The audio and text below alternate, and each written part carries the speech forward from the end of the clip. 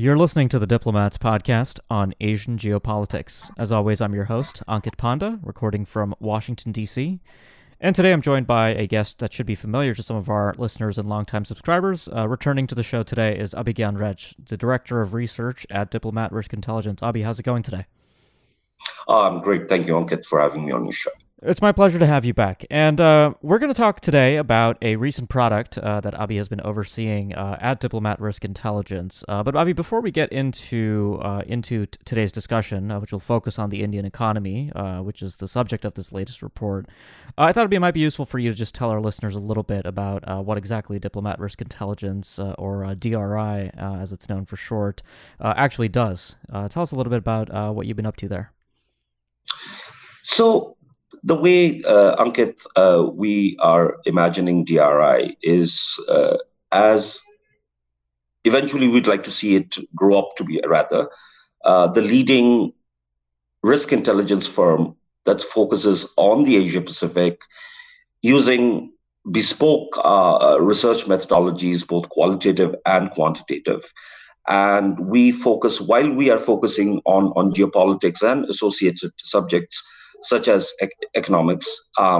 We also look at emerging technologies, which is an area of focus at DRI. We also look at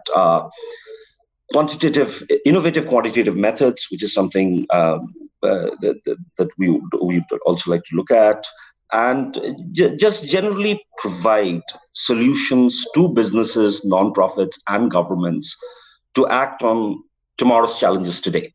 So actionable intelligence, bespoke methodologies through reports, client briefings, and also some multimedia products that are in the pipeline.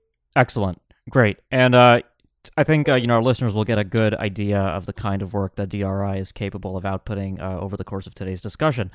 So, Abhi, you recently oversaw this new report from DRI focusing on the state of India's economy, and particularly what the recovery, or the lack thereof, so to speak, from the current crisis in India, the economic crisis related to the measures taken in India to contain COVID-19, what that's going to look like. So the report's called Comorbid India's Economy and the Pandemic. It's available. It's out now, and it's available on the Diplomat Risk Intelligence website. I'll link to it in the show notes. But Abhi, let's take a step back and take stock of the big picture here. So India's economy really has been hit hard, as so many economies across the Asia-Pacific region and across the world had been over the last year. According to the recent official Indian government data, the Indian economy contracted by 7.3% in the 2020-2021 financial year.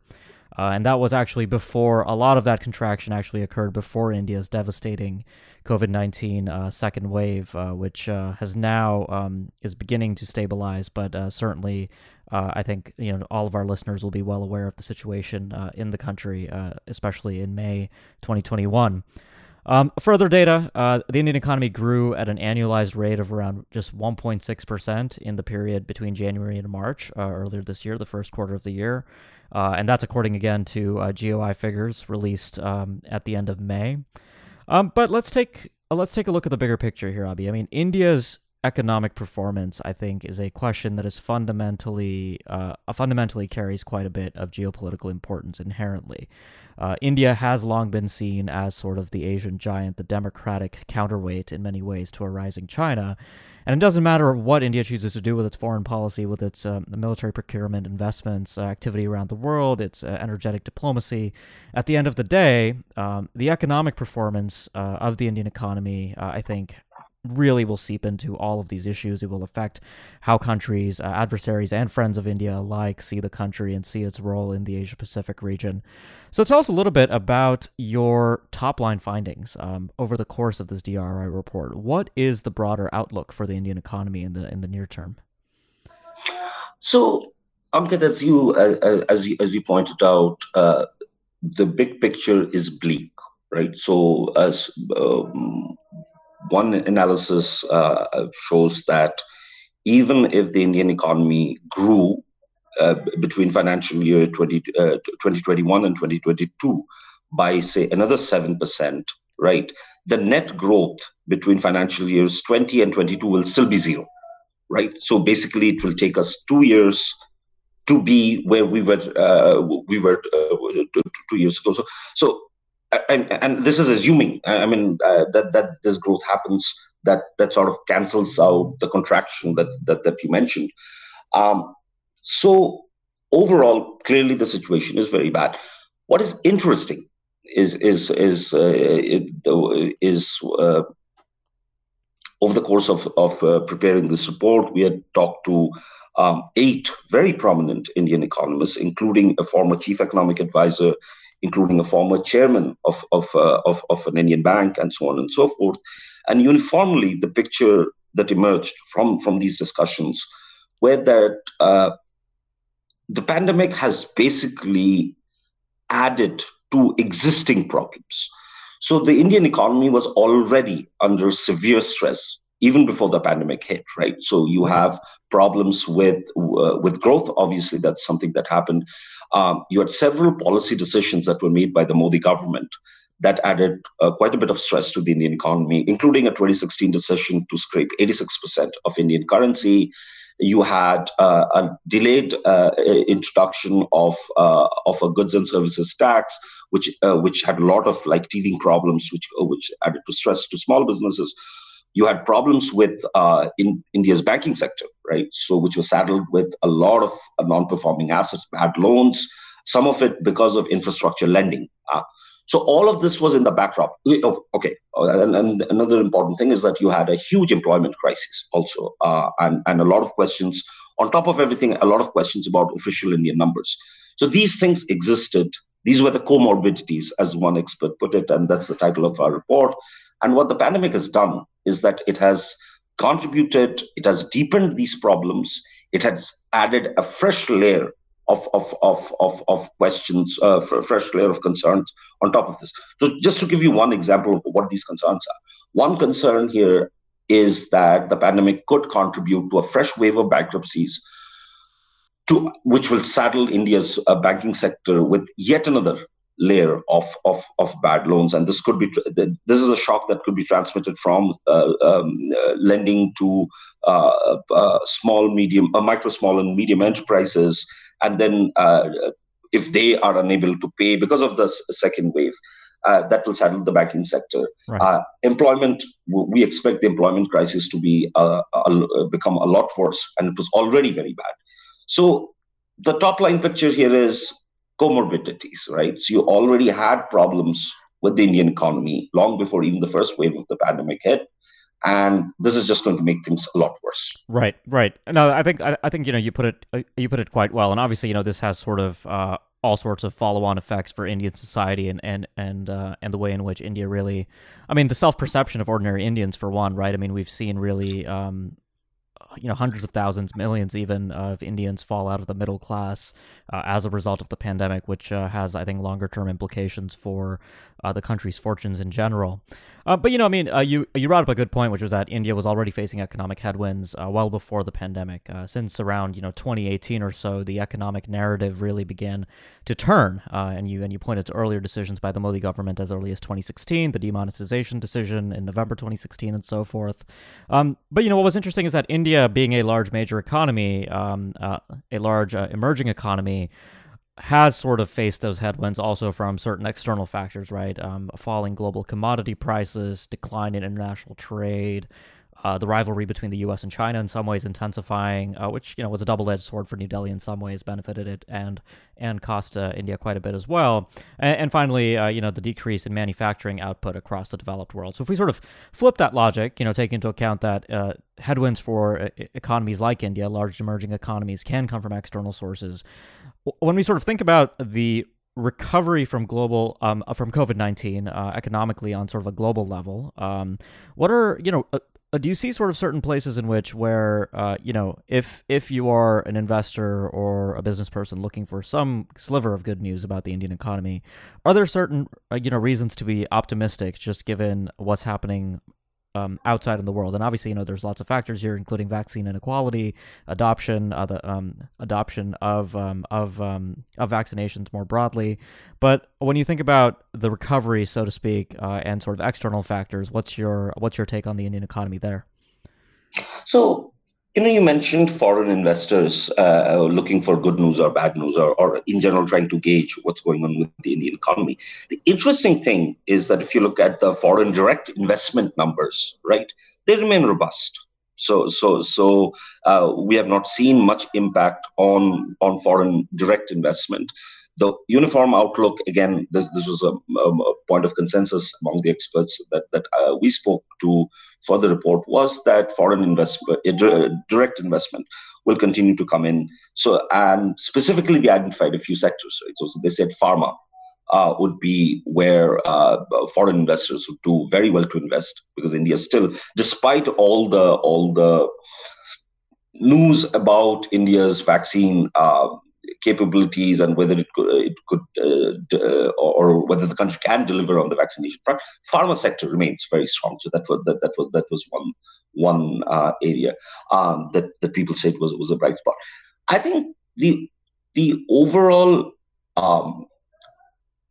direction of the Indian economy would be something to watch. And this is beyond the issues that we just identified, existing problems, then of course COVID-19.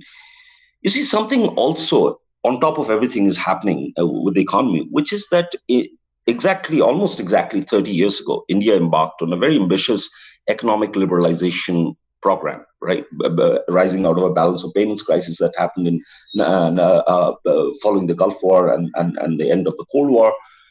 And so there was a consensus in India, political consensus, that liberalization is good, liberal economic regimes are good, international trade is good. And what you've seen again, and this is something that predates the pandemic by a few months, but especially something that Mr. Modi has spoken about following the pandemic, which is that consensus around liberal economic regimes have now been brought to question. So when the Prime Minister speaks about an Atmanirbhar Bharat, or a self-reliant India, what essentially some people read that to be is some form of an return to economic autarky, which was India's mainstay till 1991. So if you go beyond all the issues with numbers, with growth numbers, or stress on banks, etc., and you ask yourself a very big question as to what kind of an economy India wants to become. There is a rethink there in official circles, whether, for example, whether international trade fundamentally is good or not. So when Modi speaks about Atmanirbhar Bharat, he says we are going to export, but we're going to cut down on imports. Right now, that India, for the longest time, before the country liberalized its economy in 1991, import substitution was a big economic mantra. Are we, when Modi then speaks of Atmanirbhar Bharat, are we looking at a return to such regimes? That remains to be seen. Okay, great. So, Abhi, I mean, before we break, because we are coming to the end of our time here, I did want to ask you about one particular tool in sort of the Indian government's quiver, which is monetary policy, which has had a very kind of mixed record in India in terms of supporting growth. And in the report you observed that monetary policy as a tool for India can only really serve a very limited role here. Can you say a little bit more about that? Yeah. So what has happened in terms of how the Indian government has responded to the pandemic is both basically through monetary tools, right? So in terms of actual fiscal support, fiscal tools being used, experts have said that India could have done a lot more, but. And if also there's this obvious optics of seeing the Reserve Bank of India, for example, playing a frontline role or in managing the pandemic. So a large number of policy announcements that have been made about how to combat the pandemic has come from the RBI governor. So there is that accent on monetary policy as a way to manage the pandemic, as opposed to fiscal tools. But again, can you spend yourself out of a crisis in that can you print money rather than spending yourself out of a crisis? Can you just print money to pull yourself out of crisis? This is something you've seen in the US, right? You've seen the United States do this. India has tried to do it, but then there are other concerns, right? So one concern obviously with that is inflation. Also, one expert who pointed out to us that uh, you could see a scenario where inflation is very high and unemployment is also very high, and which leads us to this classic stagflation type of scenario that raises new risks. So yeah, monetary policy has been on the front line. Is it a great thing? What are the second and third and higher order effects of monetary tools, adverse effects of using monetary tools to combat the crisis remains to be seen. Great. Well, Abhi, before we close out, is there anything else you'd like to emphasize insofar as the top line findings of the report go? I think one thing that we didn't talk much about, and I think this was an important issue, was what does this pandemic mean for lives and livelihoods? Because I mentioned right in the beginning of the discussion that India's employment figures, or rather unemployment figures, were already very high, and there was a lot of controversy about the quality of data. And there was, if you remember, there was a leaked report from the government statistical office around fresh unemployment figures, which the government then sort of negated. Because if you have a situation where India is not generating enough jobs, right? India's so-called demographic dividend gets called to question. And then that itself, if you have a large population of unemployed young, who are then perhaps driven to sectarian causes, driven to criminal activities because of lack of job opportunities, then that creates an internal security concern. Right. Yeah. The internal. Yeah. Exactly. And I think that kind of blowback is something that is certainly something that we should remain cognizant of in this context. Abhi, I want to thank you for coming on today to talk about this new report from Diplomat Risk Intelligence. Thanks so much for taking the time to come on today. Thank you, Ankit. Great. For listeners, if you like what you heard on the podcast, make sure you subscribe so you don't miss future episodes. And if you've been a subscriber for a while, but you haven't yet left us a review, you can do that on Apple Podcasts, Google Play, YouTube, Spotify, anywhere you get your shows. We really do appreciate that. It helps the show grow quite a bit. So thanks a lot for listening, and I'll be back soon with more.